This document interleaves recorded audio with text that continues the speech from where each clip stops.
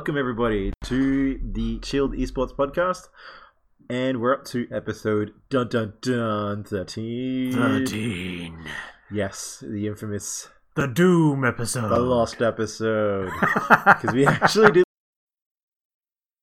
I was sick. Yeah, Give me a break. that's fair. That's fair. So, yes, we are up to episode 13 on the Chilled Esports podcast. And who am I? I am your host, Eugene Catherine, and I am joined alongside me today, who's right next to me this time. This is actually weird for us. Holy shit.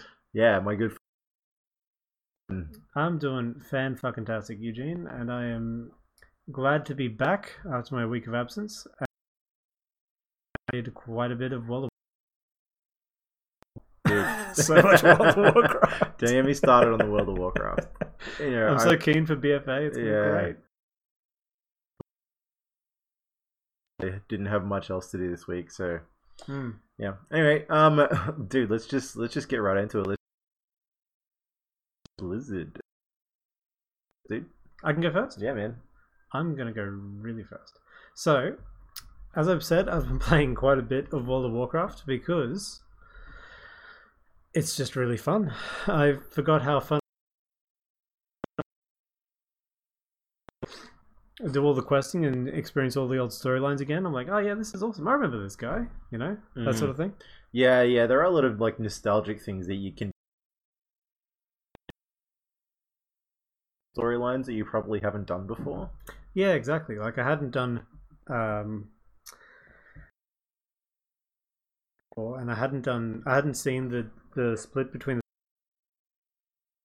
I'm used to Barons being like just one mega zone. Yeah, one mega Chuck Norris zone. Yeah, one mega Chuck Norris zone. Yeah. Oh, so much Chuck Norris.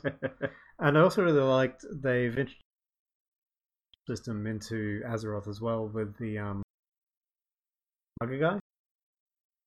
Went really hard on the vehicle thing. As soon as they said, well, you know, you could be something else other than your character, they were just like, let's use it.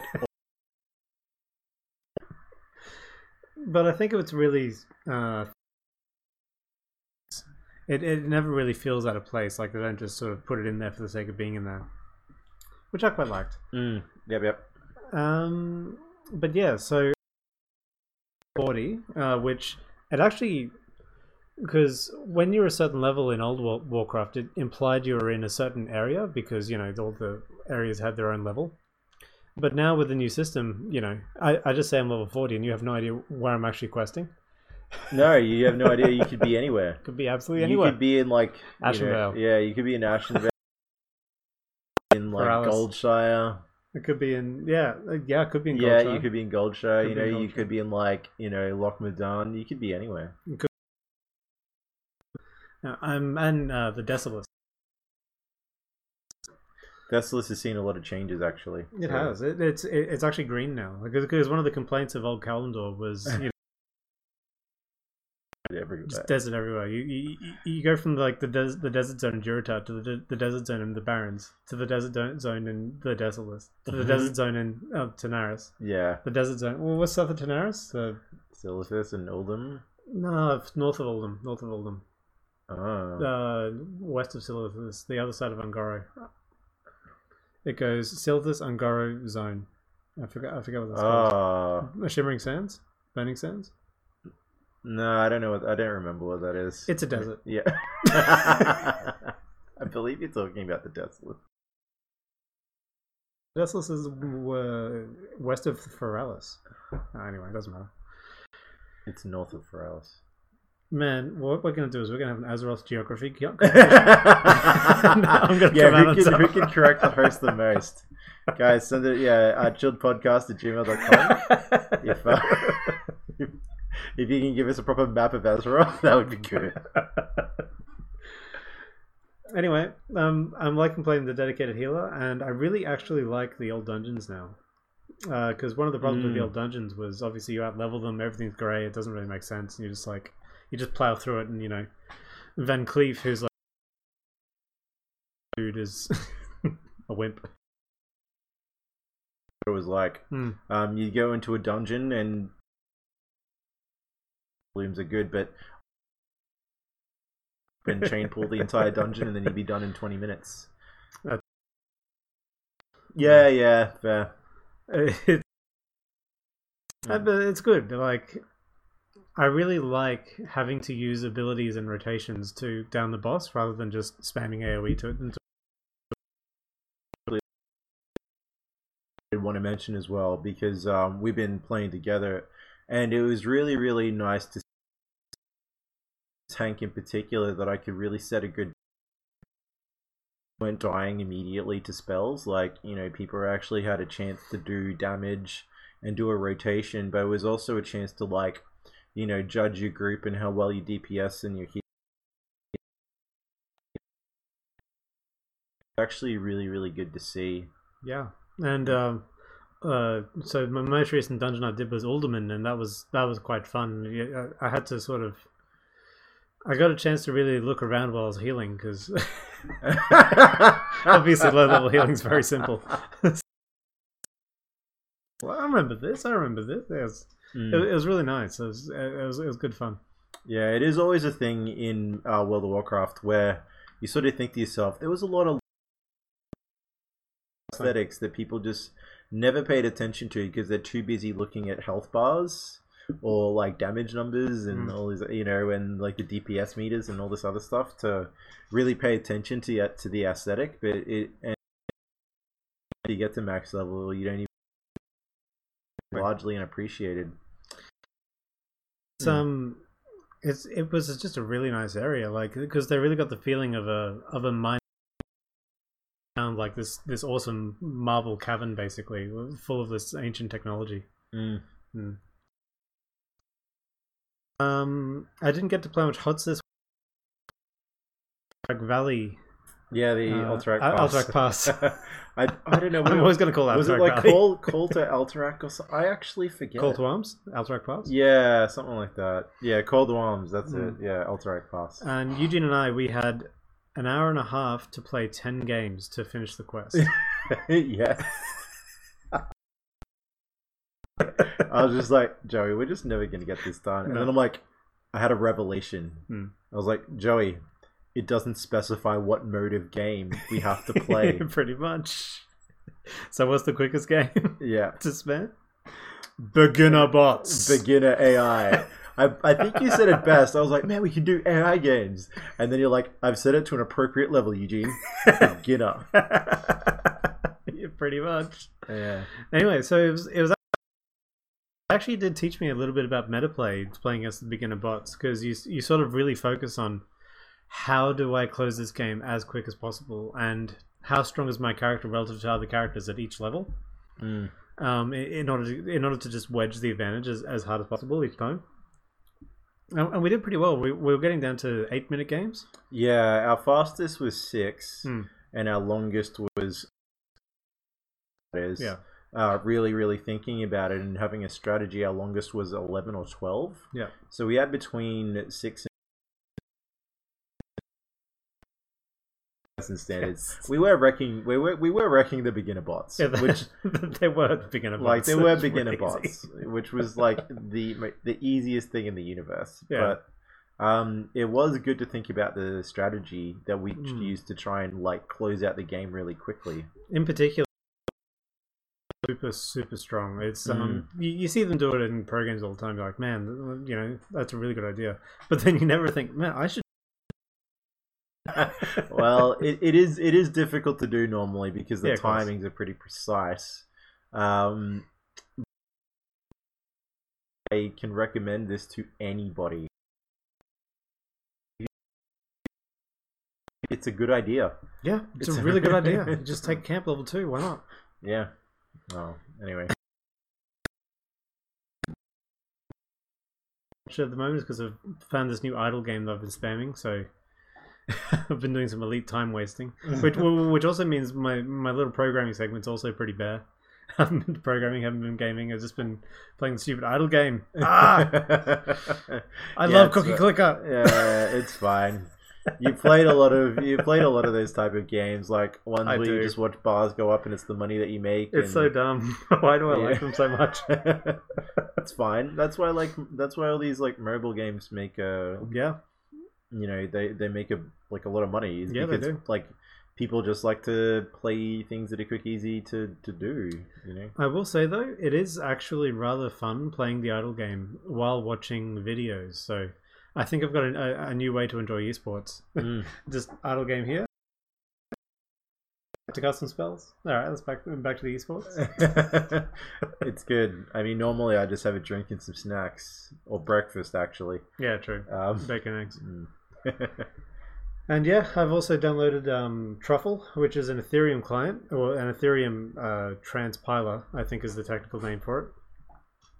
And that means I'm doing some Ethereum programming. So I'm going to get Pet Shop up and running and host it on jhtrader.com. Well, when I do. Whenever you decide. When I figure out how Ethereum works. Yeah, cool, man.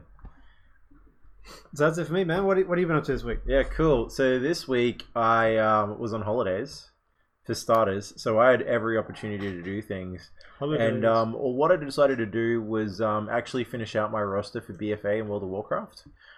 Which meant I'm actually on a bit of a rampage trying to get all of the artifact weapons. Rampage! Yeah, so I just want to get all the classes that I have near level 110, or even level 100, and just get all of the artifact appearances. I'm not necessarily doing the Mage Tower, even though they've made it ridiculously easy to do it now by giving you this scaling weapon at the end that gives you every single artifact trait and infinite concordance points. Yeah, essentially.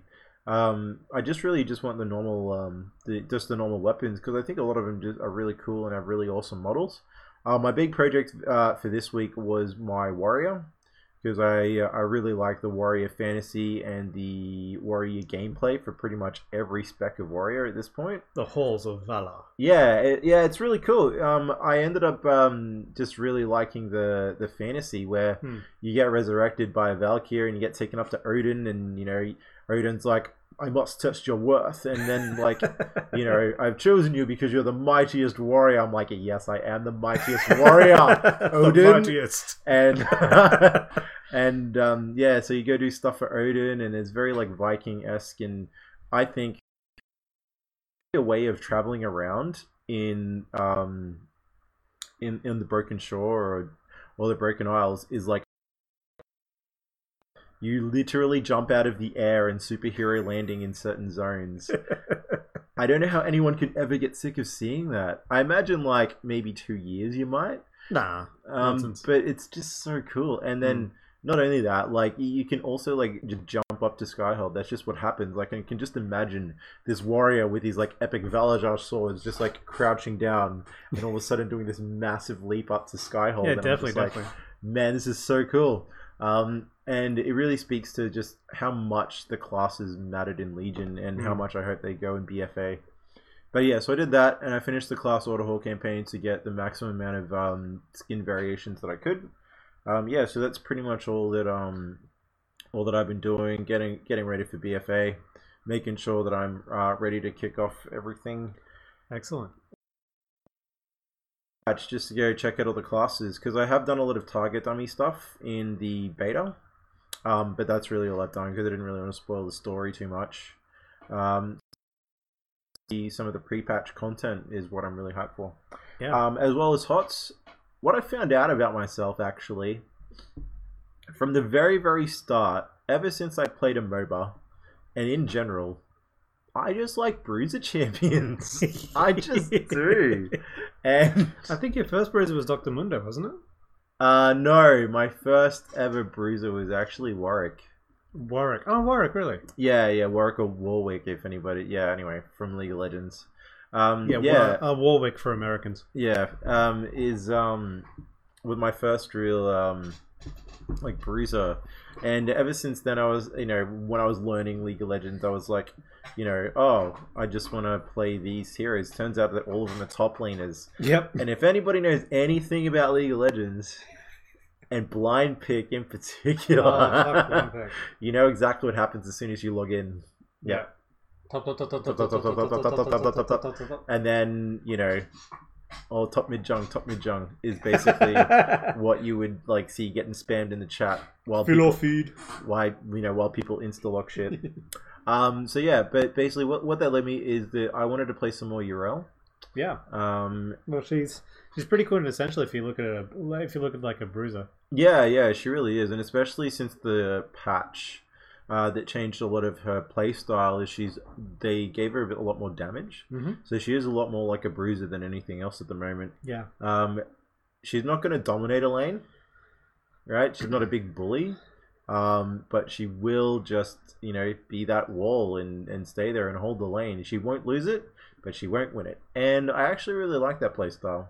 As a matter of fact, it reminds me a lot of some of the other like tankier bruisers in League of Legends that I liked as well, and a lot of the tanky bruisers that are around now. And it's just a playstyle that I really enjoy. So I'm playing a lot of her and having a lot more success with her playing it in that role rather than trying to be a main tank. I find that if she's the only warrior, it's actually pretty bad. Yeah, I found that too. She definitely needs the other tank to support her abilities, because she'll go in and start the play, but she's not the only playmaker.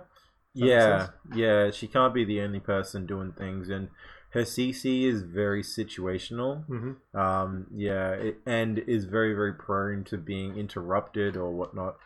I know that like good players will use their trait really effectively and can probably like fulfill a main tank kind of role, but I find that she doesn't have the CC to be able to do it properly. She has the survivability pretty down. Yeah. She can be up in people's grill pretty much all day and then have her ulti as well to save her. Which ulti? The Ardent Defender? Yeah, or Sanctified Ardent Ground? Defender. I really like Sanctified Ground now, actually. Yeah. I've been turned around from the esports I watched today. And this is a really good ability, actually. You just pop it down and live slightly longer. It depends. It depends on how you look at it.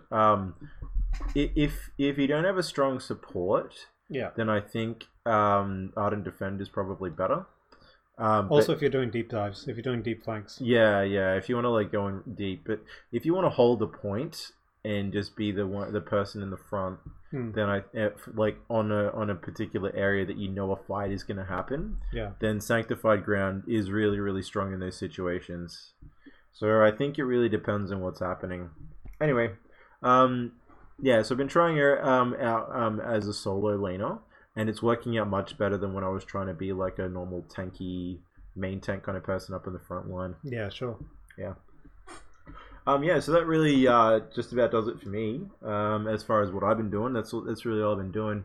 Joey did mention how we got our RAM. We ended up getting it, by the way. Yeah, we got it. Yeah, we got it. We actually got it. We played 10 games in an hour and a half. Yeah, we played 10 we played 10 games in an hour and a half.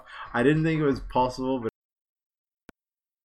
one game every 10 minutes. Yeah, for the Alliance, and we got our RAM, and everything was all good.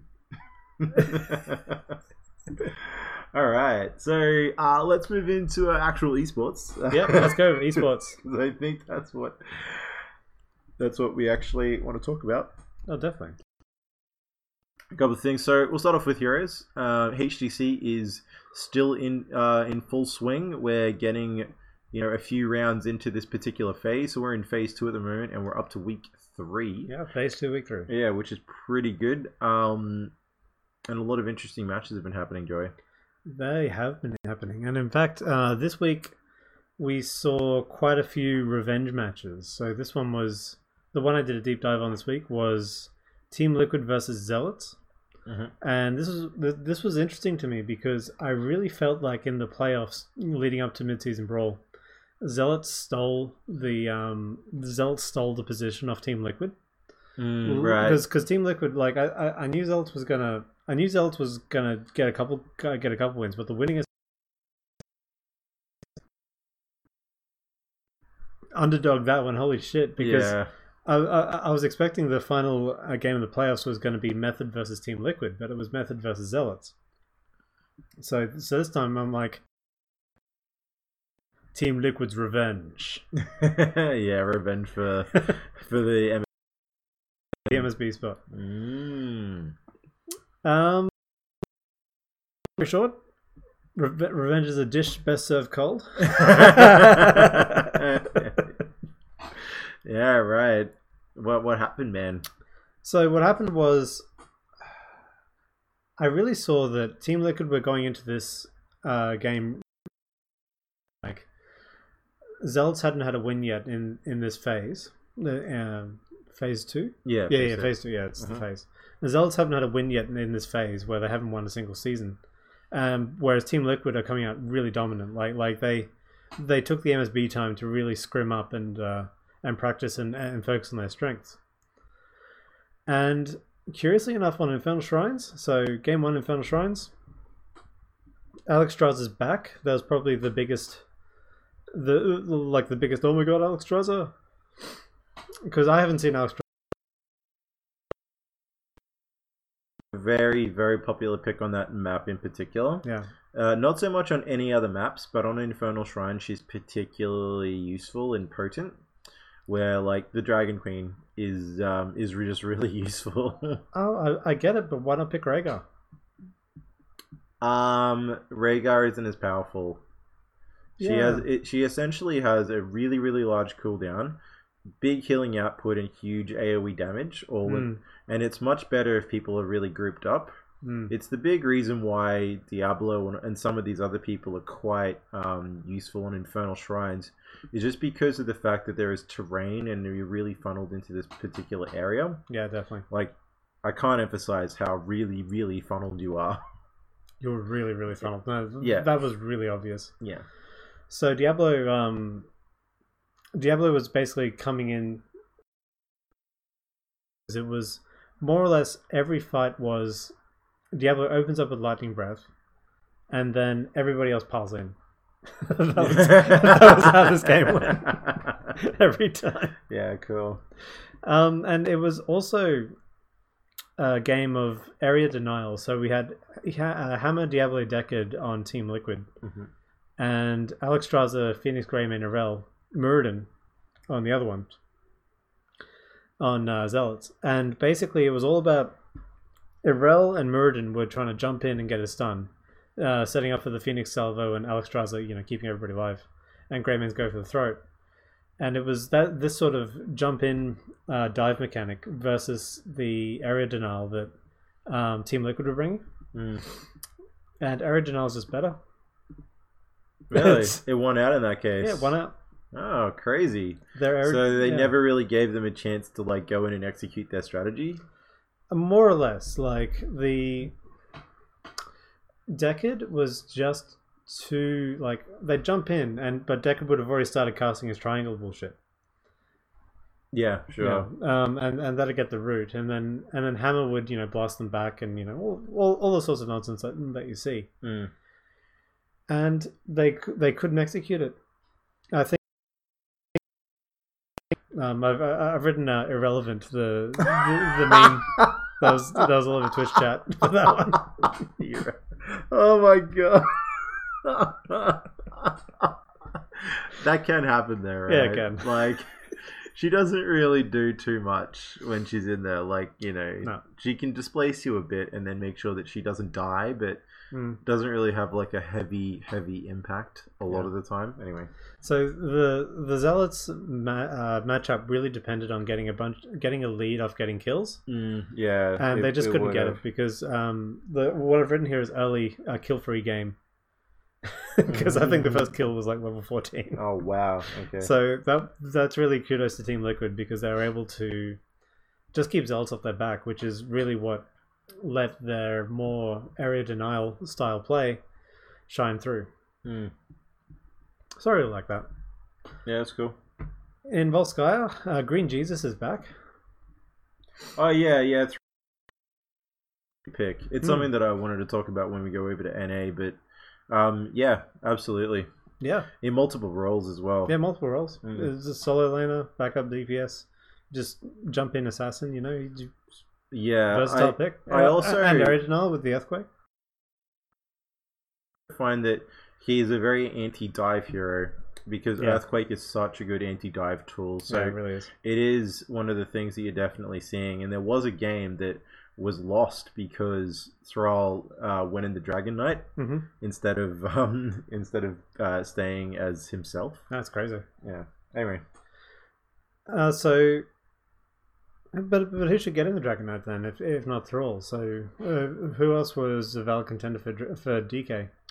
There were a bunch of other contenders, Yeah. but the thing was is that the Dragon Knight was kind of rushed at that point. Yeah, of course. It wasn't like a This setup. wasn't a strategy. Yeah, it wasn't a strategy. They were just like, get the Dragon Knight. Yeah, I understand. Yeah, so- I've been in that position. yeah. So Volskaya is of course a Team Liquid special, and they schooled Zealots. I'm just gonna put it that way. And at this stage, I'm like, oh man, Zealots are getting wrecked. Yeah. So yeah, basically, the Evoke comp versus a maximum damage comp, which is what I've written in all caps here. Maximum damage, because Team Liquid went for triple assassin, the dream. So this is going to be very explosive. Yeah, And it right. was. It was. I wouldn't say it was a high kill game, but I was expecting not this. So good. What I was expecting was Zealots will. Hanzo will get a Goldie Arrow, and then Li Ming comes in with a bullshit damage. And resets. Tanks jump in, resets, blah blah blah. Yeah, sure. Team Liquid gets team killed every time. Didn't happen. Basically, Hanzo couldn't get a good arrow. Oh, really? Just No, couldn't you get one. could never get. They never clumped up too much. And And not even once did they clump up. Volskaya Foundry. oh wow, Yeah. that's pretty. And again, Diablo was basically Diablo just kept the enemy's bullshit off him. Yeah, cool. And Irel was once again. Oh, actually, this was an interesting one. So, on the third protector, which is normally the last protector in Volskaya, Yeah, it is. the Chromie time loop is getting basically. So Mhm. every time Chromie time looped, it was always a kill. That's a really, Never really once. good return on investment for that one. Like, Yeah. sometimes it doesn't necessarily do it because good players will body block the Q Hmm. on the target. So You know what it was though? what's that? Not enough unstoppable. Oh, no cleanse or unstoppable or anything like that. Yep. Yeah, right. So I think that was a draft misplay there. Yeah, that is somewhat of a misplay, but of unstoppable, Chromie will go slowing sands. I mean that's true, but it's like Chromie's. There's actually a joke between casters. The ABCs of drafting always ban Chromie. There's a lot of drafting hard rules. Yeah, you can't always follow all of them. No. So Irel got hard counted by Diablo, which is really interesting to me. The V Sports at home. Mhm. Basically, Irel put down her Sanctified Ground because she went Sanctified for the points, obviously. Mhm. And Diablo just pushed her out of it. Yep. It was just 4 seconds, bam. Well, no, not even 4 seconds, it was like half a second. The value out of her At her ultimate. ulti, yeah. Yeah, dang. I suppose that's the drawback of it, is that sometimes you can't control when you leave it. Yeah, exactly. Yeah. And basically, it boiled down to just on destroying the. I've got Muradin here, but effectively, once they killed Muradin, it really opened up the team for Liquid to finish off because of the high damage, and they could finish off Muradin quickly because of Diablo's minor ability to lock down and the Chromie time loop bullshit. Yeah, right. Like, he was just taking way too much damage, and I didn't write down who was healing on Zealots, but obviously it wasn't enough.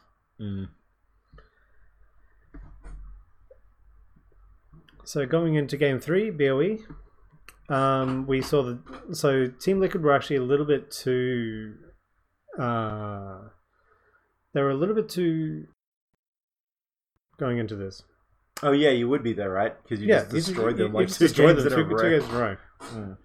And so they went the double Shamadas, Irel, and then they went Karazim to round out their to round out their team. That's a very aggressive. It's a very aggressive team. You know what? It was working. Yeah, right. Okay. It was working out for them. Like, they got the first two Immortals. Wow, really? Yeah, first two Immortals. No problem. Yeah, cool. And what did it in the end was the first Malfurion was drafted in this game. So it was like, oh wow, Malfurion. Yeah. Game 3. The king. The king has returned. The king of heals. The Archdruid is back. But you know what? It actually... So the turnaround on Battlefield of Eternity was really about level 13 to 14. So most of the game was pretty boring. It was... it's as exciting as esports gets. No, that's not right either. It was a fairly standard Battlefield of Eternity game. Like there was nothing special about it. And what happened was Diablo got an engagement, and the engage was that he would flip somebody into the Malfurion leaves, and Leeming and Phoenix bounced on him, and there wasn't enough follow-up with Arel on Team Liquid, because what they're going for is they're going for Arel solo tanking, which was sort of their downfall. And the Kharazim healing output just wasn't strong enough to keep people alive throughout the Diablo Lightning Breath. Oh, yeah, sure, because it was very consistent damage. It wasn't very consistent damage. Yeah, right. Yeah, that is a big counter to Kharazim. Yeah. And what this started turning into was it started becoming obvious to me that Liquid's strategy going into this was, well, let's dominate the early game and then secure the game by level 13. Mm-hmm. But by level 13, they didn't have the lead required in order to get in order to push on and destroy Zell's core. Mm-hmm. So what happened was, basically every engagement would happen. Zeld would maybe get a kill in the early game, and then it would lead to, but it wouldn't matter for the early game, because Team Liquid would come back with a low death timer, get the immortal anyway. But later game, obviously the death timers are a lot longer, and lo and behold, if you're dead, you can't be fighting. Zealots would always get they'd always get the upper hand in the fight, and bam, it'd turn into 2 kills, 3 kills, 4 kills, and then boom. And so Zealots were able to secure the 3rd and 4th immortal based on the fact that they were able to drag the fight out beyond the Kharazim's ability to heal it. Yeah, that is a very effective strategy. Seeing as most Kharazims are taken for the damage, like none of them ever take the... no pro ever really takes the healing one. That's sort of seen as like the scrub talent at level 1. Yeah, definitely. So yeah, so they can't really deal with like a very, very long drawn out fight. It's all like the Uther problem. Yes, it is very much the Uther problem. I'm out of mana. Yeah, I know Uther. You're always out of mana. I'm also talking about the cooldowns. Like the cooldowns are fucking massive on that guy. Yeah, no, that's a big problem too. It's like, when can I heal again? Yeah. Anyway, so that's pretty much what was happening, right? Yeah. So they're able to secure the immortals and then take the game. Right. Crazy town. Yeah. So then game 4 comes out. I'm like, okay, so what's going to happen? Because at the moment I don't know. Because like I was sort of favoring Zelt now. Because I'm like, okay, they brought it back. We'll find out what we've been doing since mid-season brawl. Tomb of the Spider Queen. It was game 4. And this one was really interesting to me because it was both teams drafted double tank plus healer. So we're looking at like a real team fighty build. It's like okay, these guys, there's a front line, there's a back line, there's a healer. This is just standard game, right? Bam, there's 2 fists gonna like bash together. Yep, until somebody wins. Together until someone wins. Yeah, pretty much. I think I know what Zeld's problem was in games 1 and 2. What's that? Zarmany wasn't playing Blaze. Okay. put Blaze on Zarmany. So put Zarmany on Blaze. Yeah, and he wins. Was he playing? Who was he playing? Game 1 and 2 was playing Arel. Oh right, okay. Sure. But yeah, so it was Deathball v Deathball, and I'll tell you, I've got a note here in mid game. Blaze Bunker getting maximum value, and Diablo zoning too strong, too strong. Too strong. Essentially, every fight would start with Leoric engages against Zealots. Like Leoric engages against Blaze. Blaze bunkers outside of the enclosure to jump out of it. Yeah, sure. Yeah, and basically everyone would just sort of play around the enclosure for a bit, and then Diablo would just pop out and just do lightning breath and just annihilate Team Liquid. It was like, oh my god, Blaze, this is too painful to watch. Please have mercy on them, Blaze. Yeah, that sounds nasty. Yeah. So it was a pretty even game for most of it. Like I felt Team Liquid had the upper hand, but no, Zealots definitely came out because in the end, I'm pretty sure Diablo was literally unkillable. I don't think you could kill Diablo, especially being healed by Deckard Cain. Yeah, Deckard actually doesn't put out that much heals, but it was unbelievable the amount of regen that guy had. Yeah, right. Crazy business. Well, he is a bit of a scary monster when he does get up to 100 souls. So, like, we all know, and that's why he sort of had this rework, because when you lost it, it felt like, you lost a piece of you. Oh, no. You just felt like, oh no, how am I ever going to get this back? I'm weak again. Yeah. God damn it. It took you forever, but now it's much better. So, he is a scary monster when he's at maximum souls. Definitely. Anyway, so game 5, Towers of Doom. Towers of Doom! Mm-hmm. So this was a pretty tense game. Like, we're coming into the series 2 for 2, and, Towers of Doom is a very swingy map. You can even win if you only have one tower left. Mm-hmm. And Team Liquid wins, and you know why? I think it has something to do with Blaze. Yeah. So the last 2 games, was literally they won because of Blaze bullshit. Like the team fights, if you analyze them in the last 2 games, it boils down to Blaze bullshit. It's like a major defining factor. And the first thing Team Liquid did was they picked Blaze away from results. Yeah, they probably identified. They're like, wait a minute. Yeah, we've been losing to Blaze. Yeah, no, it became really obvious in game 4 as well, because Blaze was like super on game 4. Yeah, right. And yeah, I'm not too sure what to say about the Towers of Doom game, except that by level 13, it was quite obvious Team Liquid was going to win. Yeah, because they'd done the strategy where you just sort of take over bot lane, and like bot lane becomes your bitch. Oh yeah, the classic strategy in Towers of Doom. And it felt like Zealots, whenever they would try to go in, they just couldn't get the really juicy engage that had turned into deaths for Team Liquid, because Team Liquid was always like staying alive with the Blaze and the other people they picked, and it just wasn't the day that Zealots was going to win, unfortunately. Yep. Well, it just happens sometimes, man. There are just some games where you go into it and you know that the other team's just going to lose. Like, it just goes exactly how you expected.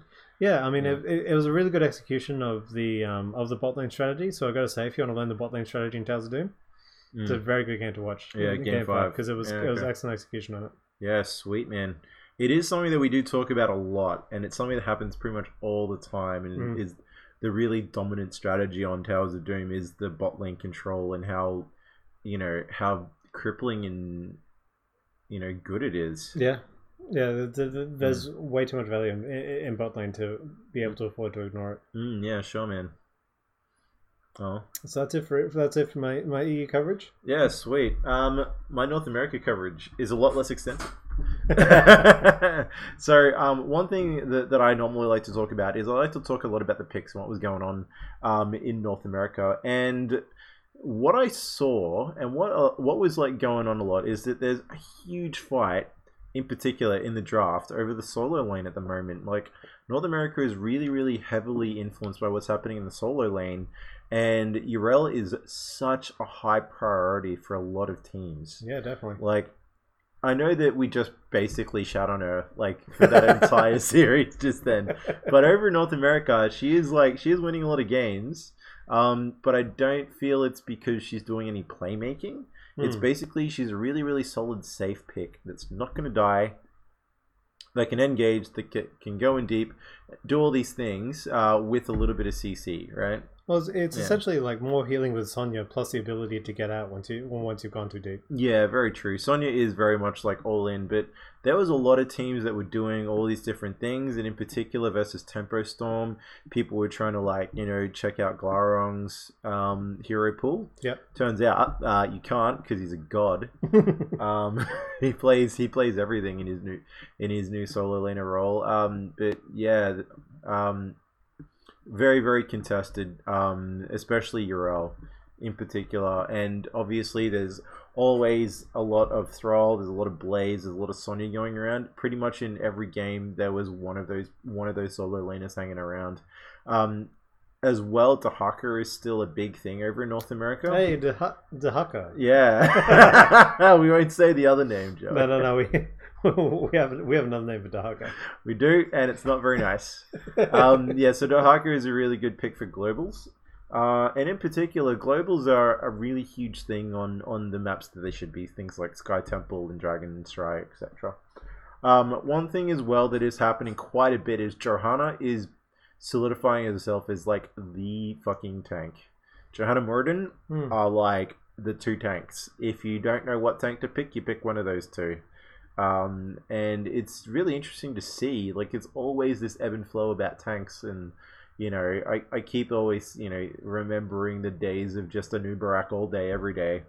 And it's quite interesting to see that we're going back to this normal like heavy CC, low damage frontliner that can do all this, has everything in the kitchen sink is what they used to call Johanna. I mean, Johanna is quite sort of the most amusing Johanna plays to me is always when she's in so deep and you think she can't possibly get out of this.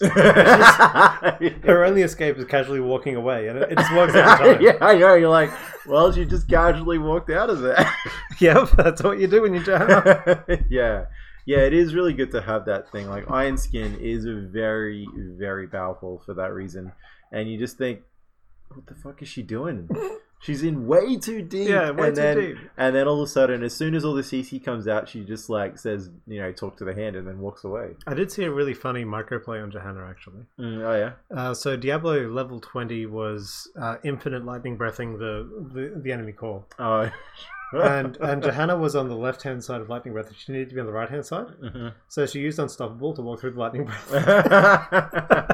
Like, hey, just can't slow Johanna. No, can't slow her down. Can't trap her. It's a bit of a useless play, obviously, because they'd already lost the game, but it was really funny.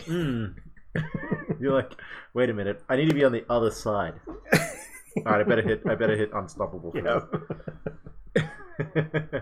As well, something that's propping up quite a lot over in North America is about the support picks, and you probably saw this over in NA too, and I imagine it's very similar, is that Decade and Malth are the prominent picks as far as supports are going. Stukov has gone the way of the dinosaur. He's gone. Yep, Stukov's completely gone. I know, he's just nowhere to be found. It's a shame Zelt's really could have used Stukov in the the Towers of Doom map. I was actually watching some of those. Like, man, they really shouldn't have picked. They really shouldn't have picked Deckard. They should have probably picked Stukov for this. Yeah, there are times when you just need that dude. Yeah, because they needed the silence to handle all the minions. All the minions. Yeah, he is really good for that. Right, silencing the sappers is like a really, really good play. You know what? I think you should be higher priority on that particular map solely for that. But it's the kind of thing where you're planning on losing, if you know what I mean. Yeah. Like, the whole idea is that you don't plan to lose, you plan to win. Yeah, you plan to get the team fights and take it out. Yeah, rather than be like, when we lose, then it's okay, because we can silence the, like, no, you should just fucking invade and win the fight. Yeah.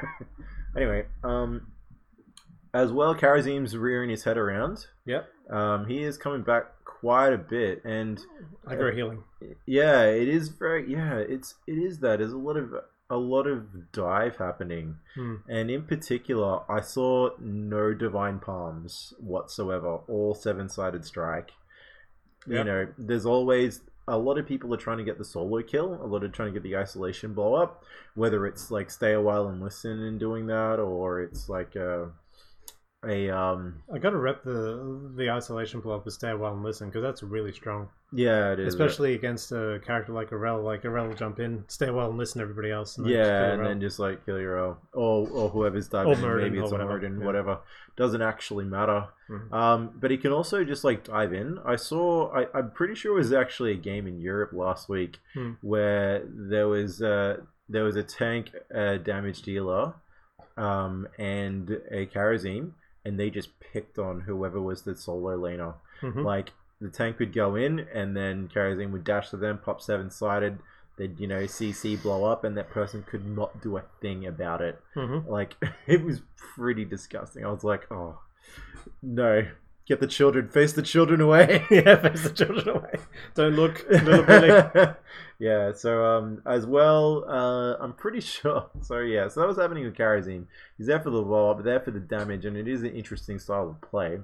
Can backfire though, as we heard about from Yes. from the game 3 from that particular series. And one thing that's happening, I don't know if it's happening over in Europe, but Genji, man, he is either 100% pick or ban, I'm pretty sure. I'm pretty sure it's Hanzo in EU is 100% pick ban. Oh, really? There is a lot of Hanzo going around. It's still HGC still stands for Hanzo Genji Championship, but well, we did have double Shamadas. Yeah, double Shamadas happened one game. That is a very interesting one. But yeah, Genji is almost always picked or banned in the first rotation. Yeah, he just seems like a lot of the North American teams prioritize him really, really, really highly. And yeah, because I feel that a lot of teams in particular have dedicated Genji players. Yeah. So yeah, and so even though he's gone through like all these iterations of like nerfs and changes, and like his dash is shorter, it has a longer cooldown, he can no longer get resets during Dragon Blade, it just doesn't matter. He's really good though. Like, that's the because he can.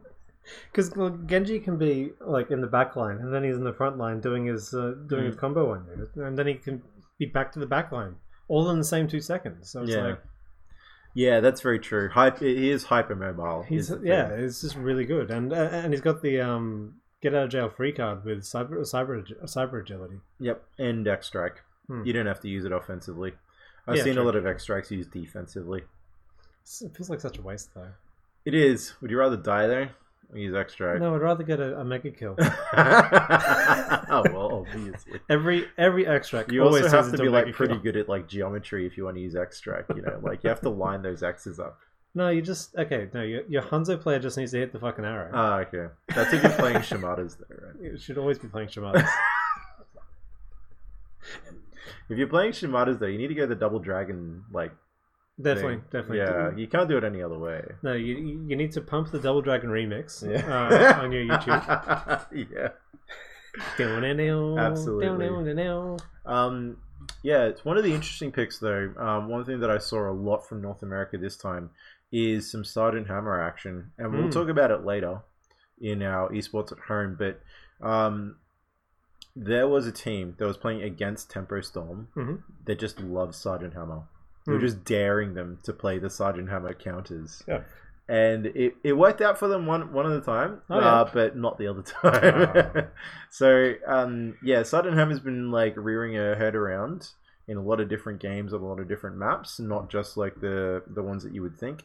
Saw her on Volskaya, even on Towers of Doom, and just all sorts of different maps. She's been propping up, and people playing Protect the Hammer composition. Going bullet or mostly going bullet. No, I don't think many people were going the napalm.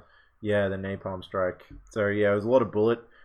It's just very oppressive, I suppose. Like when you get to level 20, when you have orbital. Yeah, it's the orbital time, but normally pro games didn't really get that high. I think mostly it's the because the problem with Hammer is obviously if you're fighting outside of Hammer's range, Hammer feels useless.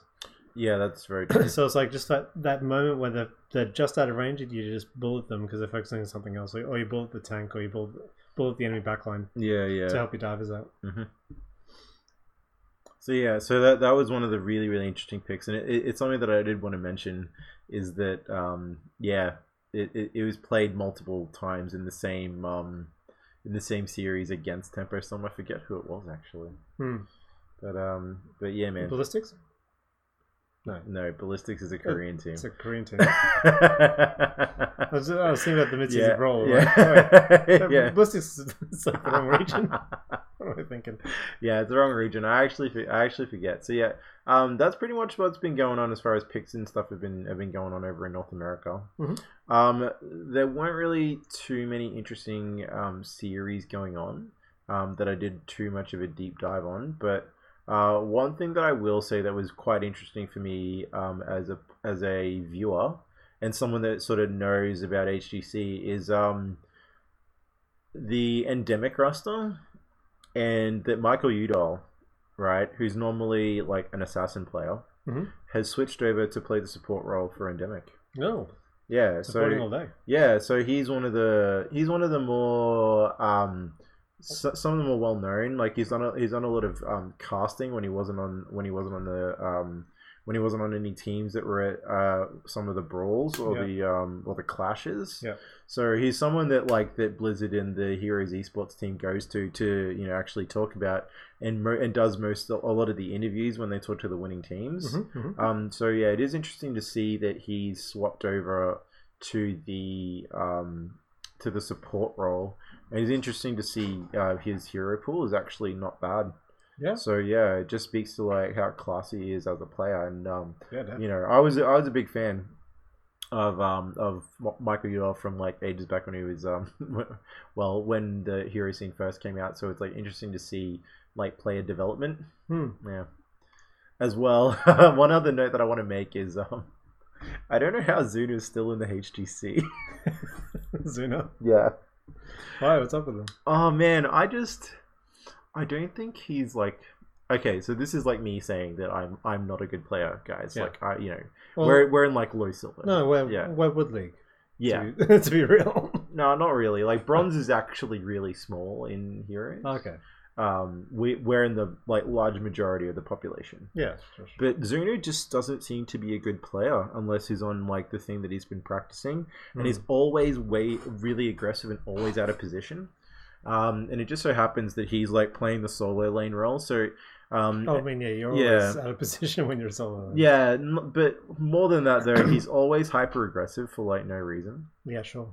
So it is something that I was picking up by watching some of the games, is that I still see Zuna making very, very similar mistakes. Sometimes he's a god and makes like the best plays. Yeah, for sure. But that's why he's like in the HGC. But yeah. So yeah, no, that's about it as far as North America is concerned. Just something about some of the people, a lot of the role swaps are sort of really hitting home about like who's on whose team now and who has all the different expertise, as well as about some of the different picks and bans and shit that was going on. So yeah, that's basically all I wanted to talk about for that one. Cool beans. Well, it sounds like North America's going off. Yeah, it is, man. It's looking pretty good. I still think Tempo Storm is on the top, and we are getting to see some new new team names for one. No, we had a team name change as well. I tried to look for their old name, but I couldn't find it. But they're now called Monkey Menagerie. Oh yeah, Monkey Menagerie. I saw that. I'm like, they weren't a team before. No, they weren't. So yeah, Monkey Menagerie is pretty sweet. Oh, and I did have some sad news. What's that? Worst positioning is now number 7 in the open division. Oh no! Yeah, they've fallen down. Man, fall from grace. Yeah, but they're still 7th though, so they might get in on the next Crucible. Yeah, okay. I did still really like their play. Like I think they deserve to be in there. Yeah, they possibly had some people leave the team. Yeah, they might have. Like I think maybe Granite Gaming or Zelds might have taken some players. Yeah, sure. A lot of that stuff like happens is that they other teams offer players things, and there's a huge like roster apocalypse happens. Roster apocalypse between phases. Yeah, and even between like seasons. All right, man. We have to go on to our second last little segment. Is something that almost slipped my gaze this week Yeah. is the Overwatch League. Dun, dun, dun, dun, dun, dun. Yeah. The grand finals are happening. Holy shit. Yeah. So nothing important then. No, nothing important. Just the grand finals of the whole bloody thing. Yeah, they've been going down over the past couple of days, and we had day 3 actually happen today as we speak. And So is it New York? no, they haven't actually played a game yet, Joey. Oh, really? So it's the bottom few teams that are fighting it out in the quarterfinals. Is this a Swiss tournament or is it just a? It's not a Swiss tournament, no. Just a hierarchy. It's a single elimination. Elimination, yeah. But the single elimination is a best of 3 of 5. Okay. If you can get what I mean. Yep, I get you. Yep. So to explain myself, it's a best of 3. So you have to win 2 out of the 3 games. But each of those are a best of 5 series. Yeah. So it's still the standard Overwatch thing where you have to win, 3 out of 5. But then you have to do that like another time altogether. Mm-hmm. It's sort of like tennis with games and matches. Yes. Yeah. Very true. So each best of 5 is a set. Yep. And you need to win to the most games as sets. Like a match will be up to 3 games. I'm being really confusing. Yeah, you are being. I know exactly what I mean. So there are best of 5. You Yeah, have to win 3 of those, and then you get 1 win. Yeah. Okay, and then you have to get 2 wins Yeah. out of a possible 3. Yeah. Okay, cool. That simplifies it a little bit. Yeah. So, what was interesting though is they did it in a really weird way. So, initially on Thursday, 4 of the teams played each other. So we had Philadelphia versus Boston, and we had London versus LA Gladiators. Yeah. Right, which are the 4 teams that are in the lower bracket. Right? I feel bad for Boston, eh? Yeah, they were doing very well. Yeah, they're doing like absolute champions of Overwatch, and then the meta changed. Yeah, yeah. Well, Brigida came out, and then the meta evolved a little bit past Brigida, and the dive style didn't really help them. And yeah, anyway, yeah, it was pretty bad because in stage 3 they were just like fucking dominating everybody, and then stage 4 they really fell off. So they used their sort of prowess throughout the whole thing to get into the position they are, because a lot of teams didn't make the finals.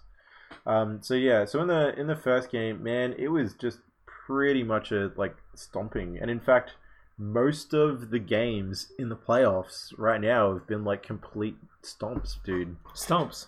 Yeah, man. Like just 3-0s. Yeah, there've been a few 3-0s and half 3-0s and half 3-1s.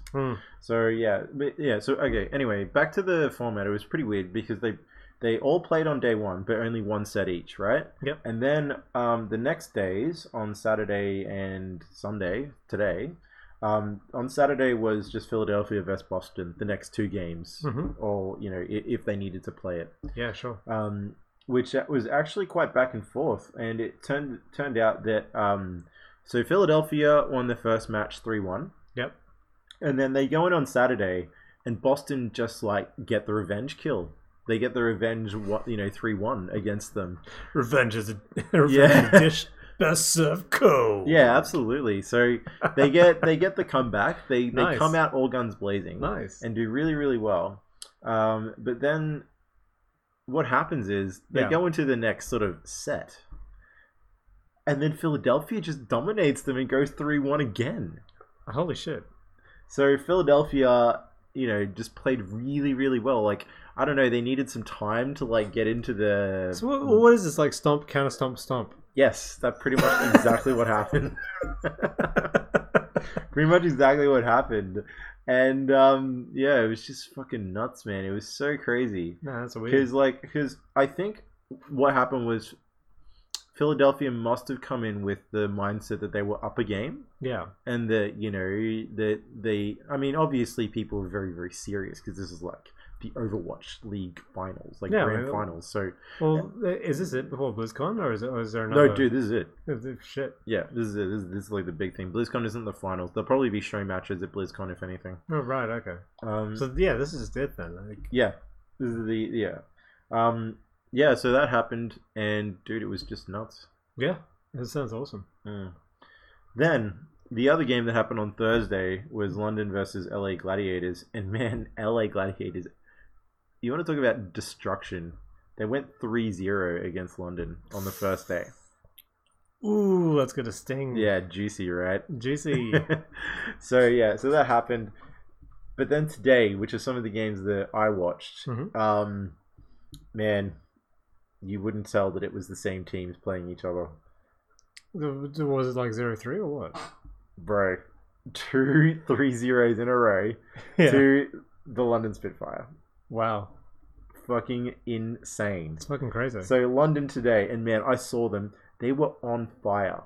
They just couldn't do anything wrong. I mean, they were making mistakes, right? Yeah. They were making some like interesting plays, but man, they did everything right. And so is it still the Widow battles, by the way? Yeah. Is it still dominated by a bunch of Widow yeah, battles? so there is a bit of a new meta that has been hanging around. So what's actually happened, Joey, and I'm surprised that it's in the finals, is that they've actually gone on the patch with the Hanzo changes and I'm not sure about the Symmetra changes, but the Hanzo changes are there. So it's the new Hanzo. A new patch for the finals. That's yeah. Really brutal. So I'm not, as well as the Brigida nerfs that happened. Yeah. So that's all now on the patch that they're playing on, which is pretty nuts.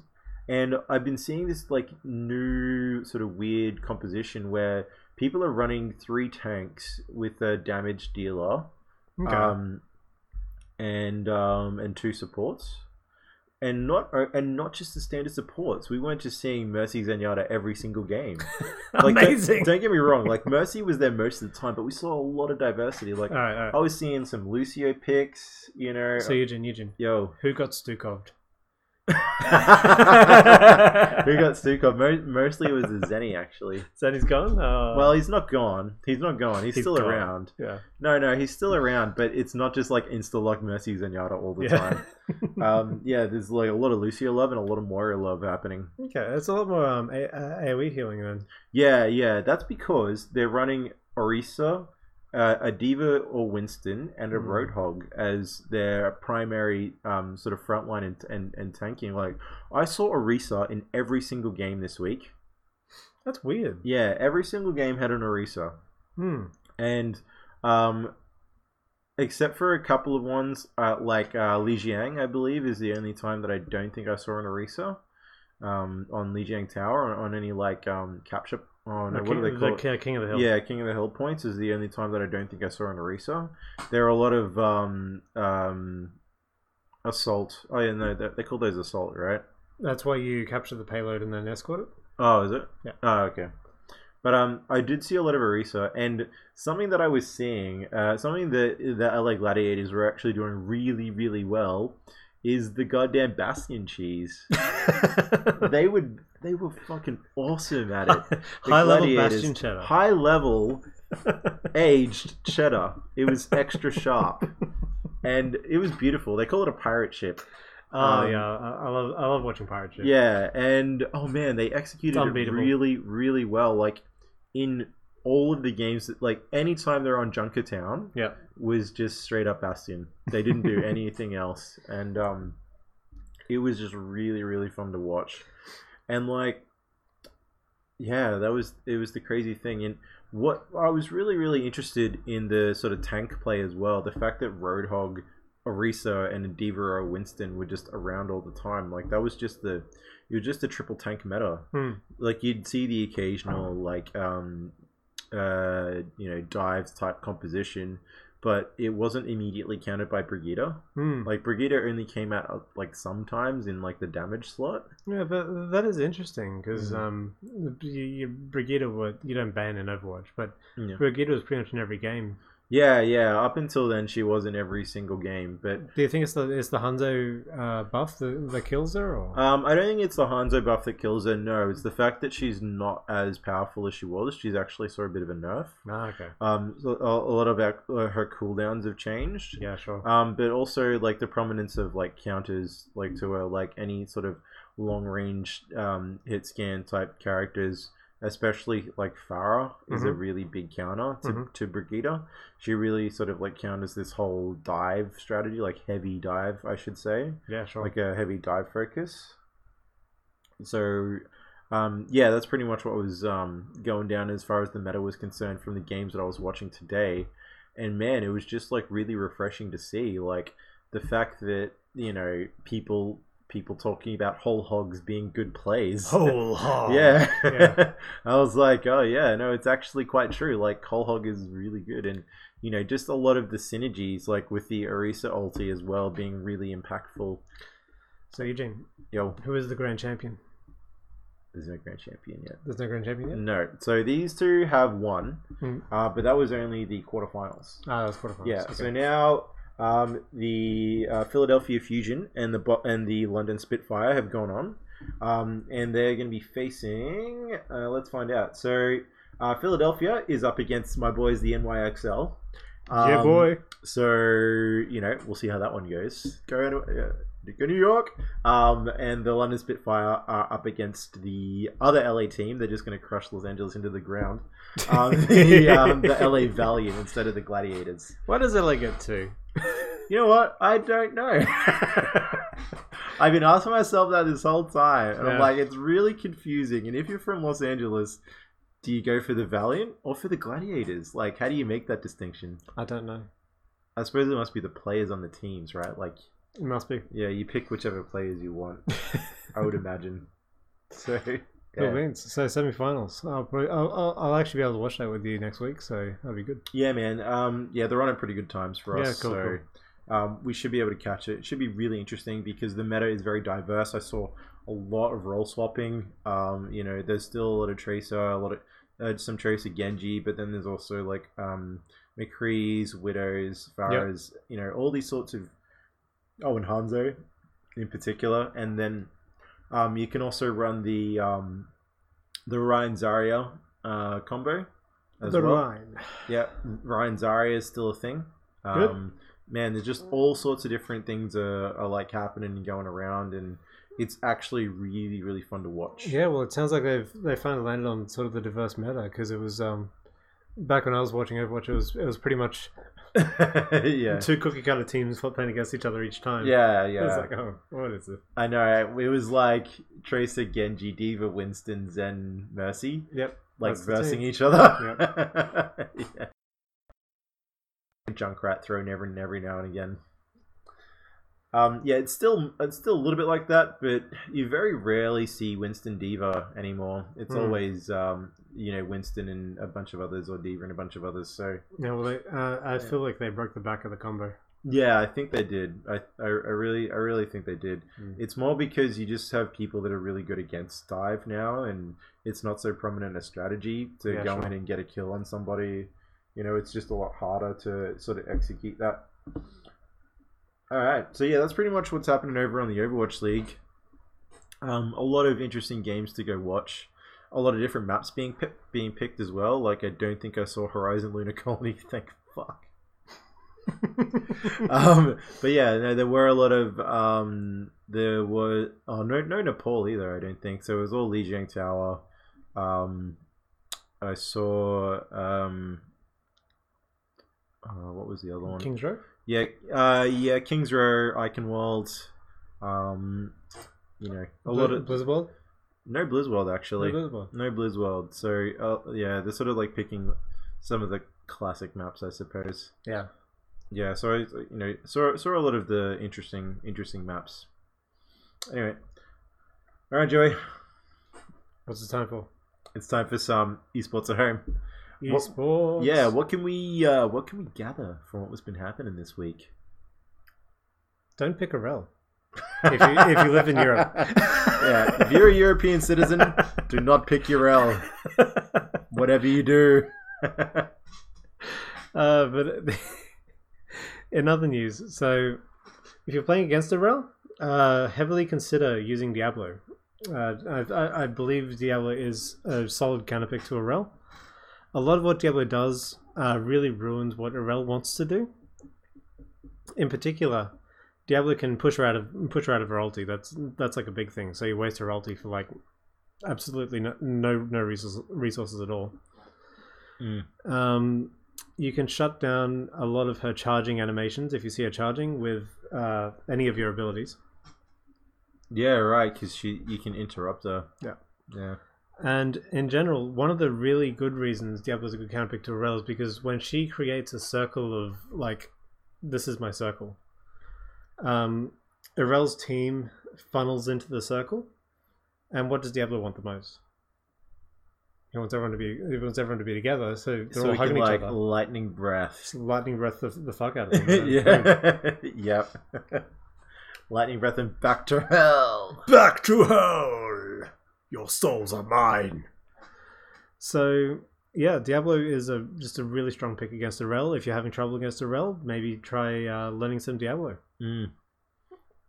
Already way ahead of you. Li Ming vs Chromie is actually an interesting matchup as well. Try to get into the position where you can always see Chromie. Like this is the first thing. Or if you're a tank, make sure your Li Ming can always see Chromie. Because Chromie's animations are just a little bit too long. And if you can guess when Chromie's going to cast, I saw this a couple times in the Volskaya game. The Li Ming was able to see when Chromie was going to cast because Muradin was always in position and watching Chromie. And Li Ming got her full combo off every time. Every time. Yeah, crazy. Just a full QW with all the magic missiles hitting Chromie. And it takes off a third of her bar. Yeah, well, dude, it's going to take off a third of almost anyone's bar. Especially Chromie. Yeah, that is something that I haven't considered, and I think it's like a subtlety that a lot of pros can do is, exploit the fact that Chromie's animations are actually quite long. Yeah. And quite sort of predictive. Yeah, and the whole Chromie gameplay is Chromie's trying to predict where you're going to be. But, if you can predict when Chromie's going to cast a spell, you just get and you're playing a poke character, you just get your full combo off. So that was it for my little hot tips. Yeah, cool. From watching the pros. Yeah, so one thing that I wanted to talk about is the fact that one of my interesting picks and one of the things that I saw quite a lot happening is Sword and Hammer picks. Sword and Hammer. And a lot of the discussion that was happening and going on from the casters is how they're going to counter this Sword and Hammer. Mm-hmm. Because it was quite like a high pick and was one that they were sort of known for. Yeah. So it's either do you ban the Sword and Hammer? In the first or second rotation to sort of take it away from them, or if they pick it, how do you counter it? And this team was nuts and picked it in like the second rotation or the first rotation or something wackadoodle, because Sword Hammer is quite counterable, right? Yeah, she's quite counterable, and they sort of got to pick their own adventure as to like what how are we going to counter this. And so, obviously, the big one that screams to mind is Chromie. Obviously, you know where she's going to be. You know exactly where Sword and Hammer is going to be. She is not very mobile, and yeah, I just think it's such a crazy counter that you'd be sort of stupid not to pick it. Exactly. Sword and Hammer though does have a little bit of a better time against Chromie if she gets looped, temporal loop that is. Yeah. Because Sword and Hammer can give herself 50 armor. Yeah. At any point in time, provided she's not stunned, that is. So I think that is quite effective against like a combo that you can see coming. And there is a question about whether or not people should be able to see Chromie's Dragon Breath, but that's another discussion. But quite often, you can't really see when or where the Chromie is going to try and combo you. So it is quite a crazy thing to see. Interestingly enough, though, Tempo Storm in their games didn't actually pick Chromie to counter the Sword and Hammer. Why? I don't know. That's so weird. They just didn't. Either they didn't have anyone that played Chromie, or they thought it was too much of a risk because you have to be accurate. Yeah, well, that's very true. Obviously, they're professional, so they should be accurate. Yeah. But I say should be, but Yeah, so one thing that they did try and do is actually just pick Hanzo into the Chromie. And what they figured was that they could get enough getting enough value out of scatter arrow and what's it called, straight shot? Yeah, it's not called straight shot. It's called Stormbow, I believe. Stormbow? Okay. Yeah, Stormbow and scatter shot. So get enough value out of that to be able to get hammered down enough to be able to contest her at the very least. Yeah, sure. It didn't really work out. It worked out okay for them, as well as the fact that Hanzo has arrow, which is a really, really good thing considering Chromie's going to be in this one position. Yeah, exactly. So you're pretty much always going to get the stun on her and can dive in later. I guess you can get your stacks up pretty quickly. Yeah, you can get your stacks up pretty quickly as well on your simple geometry. So that is pretty good. So they did try to use that a lot as their counter, and I feel that it could be an okay counter. As well, they tried the classic. The guy that gets the bitches. Stitches. Yeah, so Stitches, I feel, is something that you can pick in order to counter Chromie. Chromie. Oh, sorry, Sudden Hammer. Yeah, come on. Yeah, because again... But she just zooms off. So predictable. She does zoom off, right? So that's why you need some follow-up. Yeah. So you can't just like blind pick the Stitches like you would normally. You need like a Roots or a Stun or something else like to try and get her in. Quite often, if you get Hammer close to you, it's enough for your damage dealers to get a little bit of damage on her. Yeah, definitely. If not the kill. So I think Stitches is another good pick, because I'm not saying that Sudden Hammer is going to be in every single game now, but you're also not saying she's not going to be in every single game. But with some HGC exposure, I am predicting some extra Hammer play going around. You know what's going to happen? What's that? You've made a prediction. It's going to come exactly false. You're never going to see her again. Yeah, never going to see her again after this. So, I just wanted to talk about some of the possible counters, and I think of all these ones, the one that I like the most is not actually Chromie. Okay. Chromie seems to be the easiest choice. The one that I like the most is like diving in on her face. Yeah, definitely. It's so satisfying. It is, and like if you get the Arel dive or the Muradin dive, it's like you just boom, boom, boom. You just punch into death. It's like yes, yeah, yes. Take that, siege mode. Yeah, so I actually prefer just the dive, because as much as she can knock people back and give herself 50 armor, I feel like if it's executed properly, that there's not much that she can do against that. Like, obviously, if you play a composition that's all about protecting her and about, going against the blow up, then yeah, sure, it's probably going to work out well for you.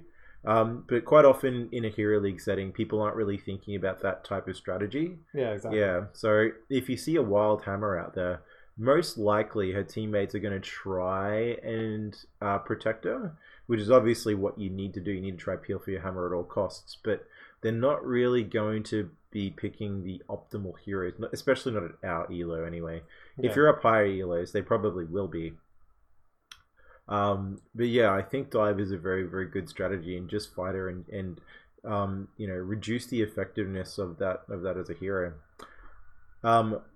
One other thing that I saw Tempo Storm do to try and counter the hammer is to just not fight it at all and pick globals.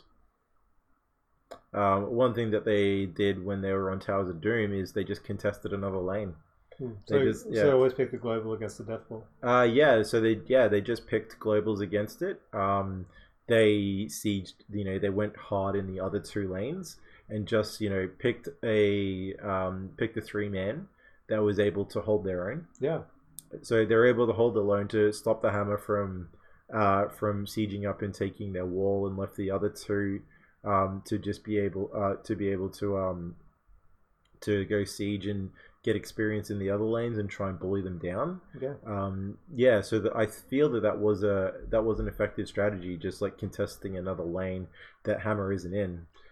It goes against everything that it really does, because like when Hammer's sieged up and like killing your towers for free, and you're saying don't be in that lane, it's like, what do you mean don't be in the lane? It is really hard. Like, if we go into any sort of quick match unranked solo, people are like, get the fuck down here. Yeah, like people get really, really mad if no one responds. Yeah, if no one responds to hammer. But if you go in with like a strategy, this is obviously like a doing team league with your, with some of your friends or whatever. Yeah, I think it could be a good strategy. And so one other thing I had for esports at home was pick Blaze and pick the bunker at all costs. Yeah, the bunker is life and love. Yeah, because it just gets you out of anything. I wouldn't say anything, but a large number of things. Like if you want the god plays where you get away with 2 health, you need the bunker.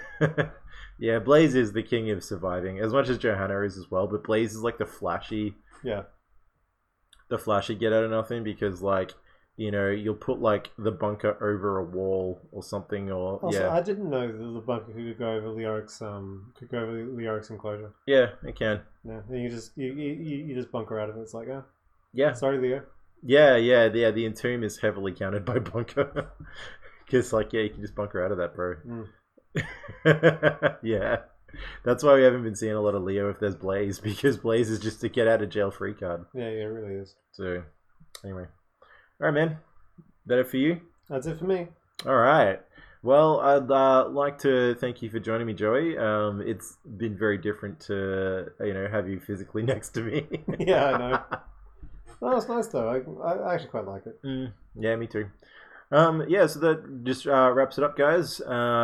Just so you guys know, if you ever want to send us an email or contact us in any way, we take emails over at chilledpodcast@gmail.com. Slipped me there for a second. Yeah. I was like, what's our email address again? Yeah, chilledpodcast@gmail.com. We are also Twitter. We are chilledpodcast@chilledcast. You can also find the full catalogue of all our episodes over at jhatray.com/chilled. Joey, where can people find you? So you can find me at my very #1 premier website, jhatray.com, where you'll see my legacy programming portfolio from when I was a uni student. You'll find the complete catalogue of Chilled Esports episodes and my very own blog, Meme Driven Development, which has nothing to do with memes or development. But it is driven. Good, but it's driven. And you have drive. And pretty soon, I might be releasing a blockchain app. Who knows? Oh my god. A DApp, as it were. Excellent, Joey. Yeah, you guys can all find me over at Twitter. I am at OvalteenGene. If you want to send me a tweet, want to talk about anything, show me anything, I am contactable there. All right, and that just wraps it up for me. Thank you very much, guys. Stay easy, stay breezy. All right, take care, everybody.